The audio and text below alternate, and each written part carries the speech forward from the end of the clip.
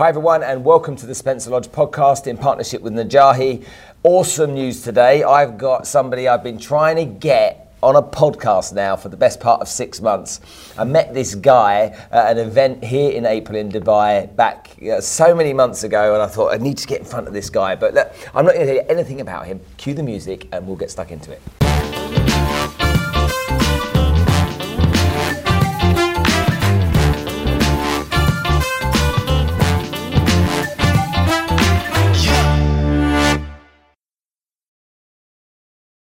So first of all, Kane, thanks very much for coming and joining us on the podcast. Pleasure. Thank you for having me. I've watched your work. I've seen what you do. I even asked my buddy Tony Robbins about you guys, and he was like, "Those guys are dynamite." the big raucous voice. Yeah, that's a good. Yeah, my hand's quite honest. Yeah. But I interview a lot of people that are in probably a not too dissimilar space to you. Okay. And I've heard very often the whole rags to riches story about how people came from nothing and they built up and stuff. And then I have your story. And your story is, okay, we weren't rags to riches. Our life didn't suck, Right. you know, our life didn't suck. But there were some real key things in your life from a mindset perspective. Yeah. That I think are really interesting to share. So maybe you could just tell that story a little bit so Sure. that the audience can understand. Yeah, so this is one of the reasons, we do a lot of work with Tony Robbins, Richard Branson, Robert Kiyosaki, because we have a very different story than most people. And I say we, meaning my wife and I, who teach together, and we even have a little bit of a different story ourselves. So I came from actually a very wealthy family, which everybody hates when they hear that, like, oh, you know. But I grew up in a family where we had a lot of money, but everybody was very unhappy and unfulfilled. And so I learned very early on money wasn't going to create fulfillment. And I think a lot of people that come from difficult backgrounds or poorer families, they have this kind of dream that money will fulfill or make a difference. Now, everybody enjoys having the options with money, and we all want to make a big difference, and we all want to have successful businesses and financial lives. But I was just very clear early on, it wasn't going to bring the inner peace, the fulfillment. So I knew that it was just going to be a game to play to be able to have options to do more things. And what I love about creating wealth is it just gives us more options. Hey, if we want to go build schools for people, or if we want to help people, or if we want to donate things or do charities, or if we want to launch partnerships, we can just do it because we have the wealth. But we know that inherently the happiness and the fulfillment is going to come from within and come from our relationships. So what happened was I grew up in a family where my father was a very traditional and conservative financial officer, and I wanted to be a musician. And in my family, it wasn't an option. You were either clash, big time. Yeah. You're either a doctor or a lawyer or a banker or something that has to do with money, right? And I didn't want to do any of that. I wanted to be a musician. And my dad used to say, "There's no money in music, so figure something else out." But I didn't. I kept going, and I wanted to kind of prove that I could. And by a teenager, I was performing all over. I became a record producer for Sony Music, and I was working on all sorts of great artists' work, like Mariah Carey and Joe Satriani, and ended up working with Celine Dion and Beyonce and Destiny's Child. But around 20 years old, Napster came along and it destroyed the music industry, and I found myself $40,000 in debt, sleeping on a friend's couch in San Francisco, after having all that career and background. And it dawned on me two things. One is, I come from money and I still had never learned how to create it. So I realized it doesn't matter whether you come from money or whether you don't come from money. Nobody was learning how to create businesses and really create wealth. No one was ever learning it. Robert Kiyosaki, of course, says this, where he says, traditional education doesn't teach us how to manage money. Now, I don't teach people how to manage money per se. I teach them how to take their ideas out to the marketplaces and grow businesses, right? But I realized that was the first thing that no one had ever taught me. The second thing is it didn't matter how good I was or how successful I was. If I never learned how to actually turn into a business, I was never going to create the wealth. So these things started to become alive in my head, and I said, well, I need help. And of course, being a man, it's the last thing you want to say is, I need help, right? And today, we say from a partner of ours named Les Brown, who's great, he always says, don't ask for help because you're weak. Ask for help because you want to remain strong. And I wish, looking back, that I would have asked for help earlier from people that really knew what they were doing. The other thing that made sense to me is we often ask people that don't know what they're doing. They don't have the background. We might ask our friends or our parents or our uncle who got their MBA. You have to seek out people that have done it before and have become professional at transferring that knowledge. Just because somebody's good at what they do doesn't mean they can transfer that knowledge. So all these pieces started to come together. I ended up meeting a couple of business coaches that did it professionally. They were extraordinary, and within 4 years, we created the 5th largest media company on the planet, where we were creating soundtracks and animation. We were doing it for video games, television, and film all over. And we ended up working with people like Steven Spielberg and George Lucas and all these great people. So I just learned very early on that if you want to get to where you want to go, it doesn't matter where you came from wealthy, poor, in between, educated, uneducated, makes no difference. Your future is not about your past, it's about your vision of your future and about working with great people. So that was what I had learned in that experience. Wow. You just said so much then in the last 3 minutes. It's epic. When you worked with those coaches at the beginning, did you kind of like go in there skeptically, or did you go in there with a real kind of like desire to want to get something out of it? Well, both, actually. I definitely wanted more. I've worked so hard to get to where I was. Even though I was young, I started playing piano at 5 years old. I was a musician. I was classically trained, jazz trained. I'd spent 4 or 5 hours a day practicing in rooms, being in the studios. So I'd worked hard. So I really wanted it, and I wanted someone to help me. But also, they'd say all these things that were kind of like, do you really think that can happen? I mean, that sounds good for you or for somebody else. Or, are they just kind of selling me on an idea? And it was true, everything that we talked about. We started with, what did I want? A good coach doesn't really, it's not about them, it's about you. What do you want? In fact, we were just here in Dubai giving a presentation. We got a few hundred business owners here. And on the break, someone said to me, I'm so appreciative this is not egotistical. I said, what do you mean? She says, this is about us, it's not about you. She says, I've seen so many presenters, and it's always about them. And that's how I feel as a coach. It's not about me. I mean, I'm sharing our stories, our systems, our ideas, but it's about what the person wants. So success to everybody is different. For some people, they want to make a lot of money. For some people, they want to be able to have the freedom to travel. We have 3 kids. For us, success is having time with our children, being able to provide them great opportunities, which we have. We've lived all over the world. If we want to, put them in great schools or take them on great vacations, we can. That's success to me, is to take care of the family, right? Yeah. And so I wanted it, but many times they'd say, good, you want that vision? I'd say, yeah. They'd say, great, all you need to do is X, Y, and Z. It always sounds so simple that I'd be a little skeptical, right? Can it really? The reality is that it takes commitments, because I would run into beliefs that I didn't believe. That's why you have a coach. You don't believe that you can have this stuff. If you did, you'd have it already, right? Yeah. So you actually believe you can't. And then you've got this person coming along with their shiny grin saying, but you can. And it sounds like a story, right?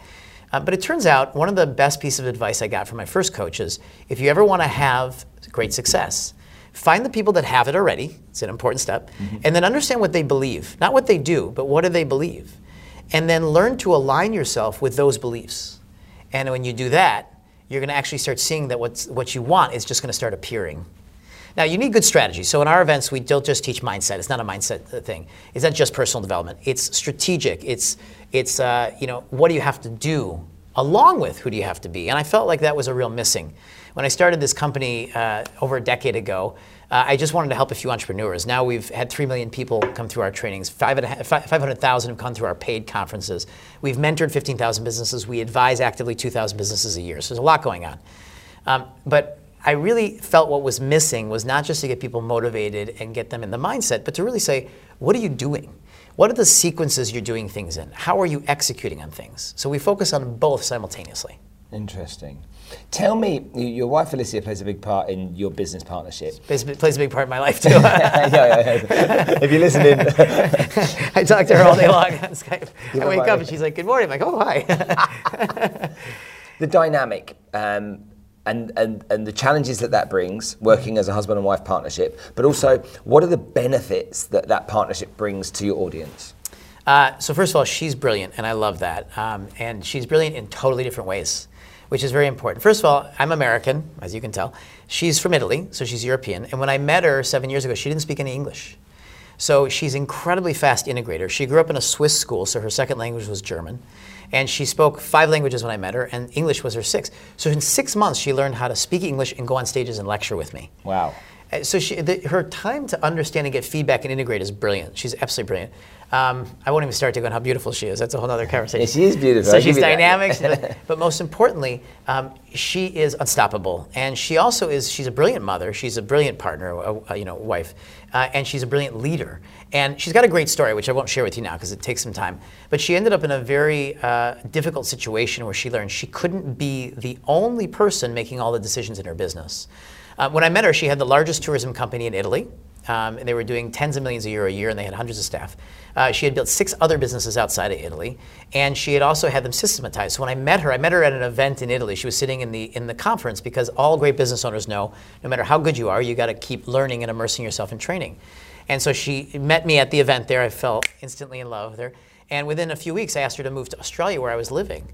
And she could, within about 2 months, put CEOs and executives into place wherever she had stuff in, and she left. She left all of her business, and they just ticked along and ran. And what she taught me a lot about is actually systematizing and delegating and automating, because I still had a little bit of that. I'm the one who's got to make the decisions. Controlling, yeah, right. And although I had run businesses with a couple hundred employees and had staff and executives, I was still kind of the one everybody came to for the decisions. So what she's brilliant at is, first of all, inspiring women to have a full plate, because she's got a full plate, right? 3 children. We have 3 children. She runs businesses with me. She's always, making time for us. And she's European. So I say she slows me down and she balances us out. But she's very serious about making an impact. She's very serious about women having a strong voice. She's also very feminine. And this is, I think, a big thing that she likes to stand for. I mean, she should be here telling you all this, but since she's not. When she comes next, we'll get her. When she comes, yeah, absolutely. And she's a powerhouse because she's very feminine. She believes being very feminine, not having to be a man to be in business, and utilizing the power of the feminine to be a leader and influence through there.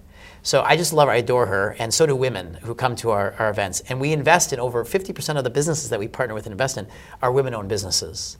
And they just love her. She's one of the highest paid women speakers in the world. She's sought after. She's on stages with Richard. She's just did an event with Tony Robbins. She's just brilliant. And she does it just because she really wants to impact women's lives. And she teaches them systems. So she's also very systemic, which is very unusual. It's not just about motivation for us. It's about what are the systems you have to learn and what do you have to take on so you can grow. And she's Italian, which means she's probably incredibly fiery and passionate too. That's an understatement. Well, you put that systematic type approach to business, and you throw that kind of passion into the equation. Yeah.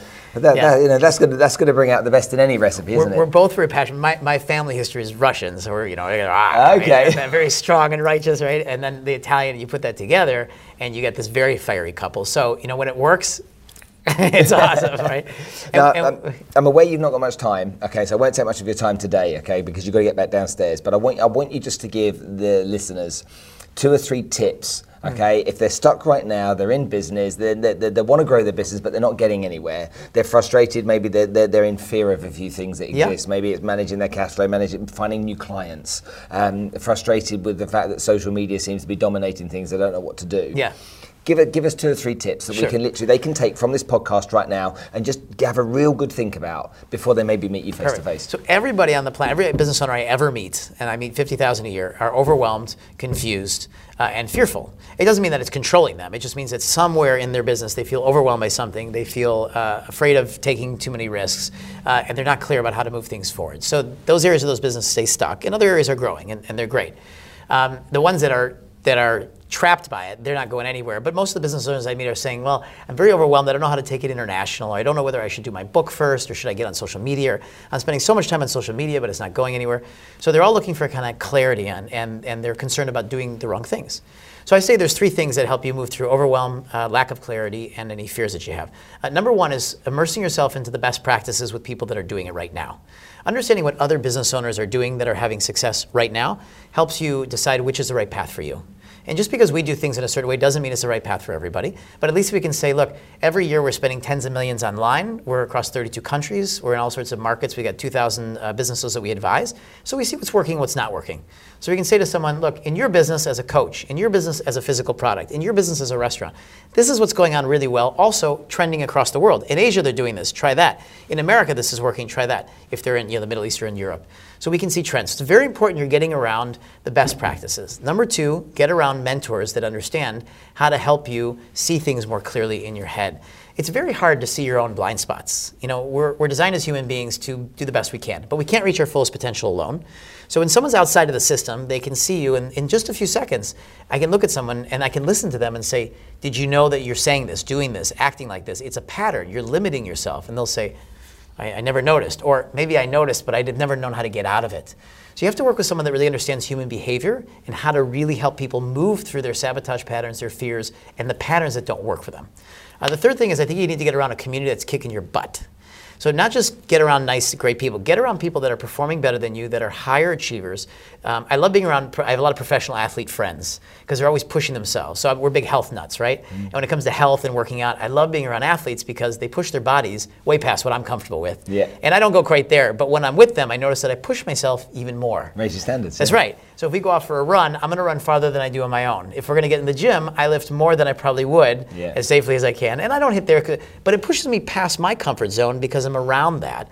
And I notice a lot of people have friends that are negative, narrow-minded, say, oh, you can't do that, or they spend their time, I don't know, drinking beer or playing on Facebook or watching things. I mean, I get on the plane and I see people doing crossword puzzles. And not that I have anything wrong with it, but it's like, instead of that, why not writing a new book? Why not recording a video and sharing their knowledge with people? Why not planning their next seminar, conference, or figuring out how to launch their next business to help people? And I just think that people spend too much time doing things that are not high performance enough. So my advice is to get around people that are high performers so that it pushes you past your comfort zone.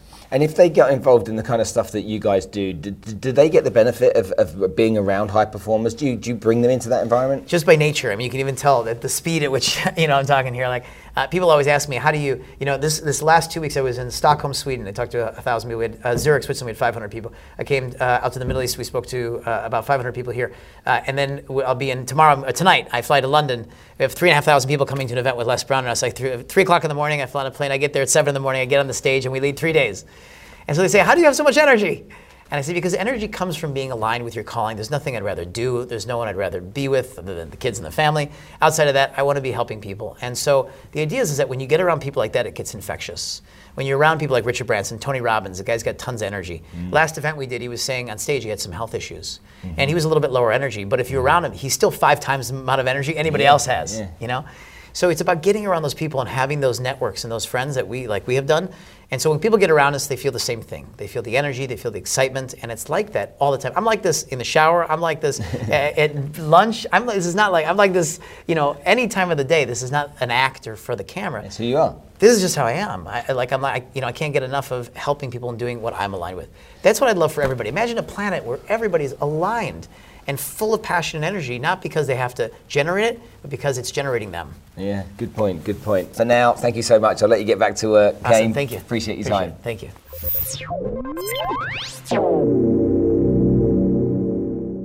As you know, I do my best to bring great people onto this show that can share their knowledge and their experience. Kane Minkus has just laid down some real gems with us on the Spencer Lodge podcast. So make sure that you take time to listen to this kind of stuff and learn from it. But more importantly, go and take some action, because if you don't take action, you're not going to get anywhere.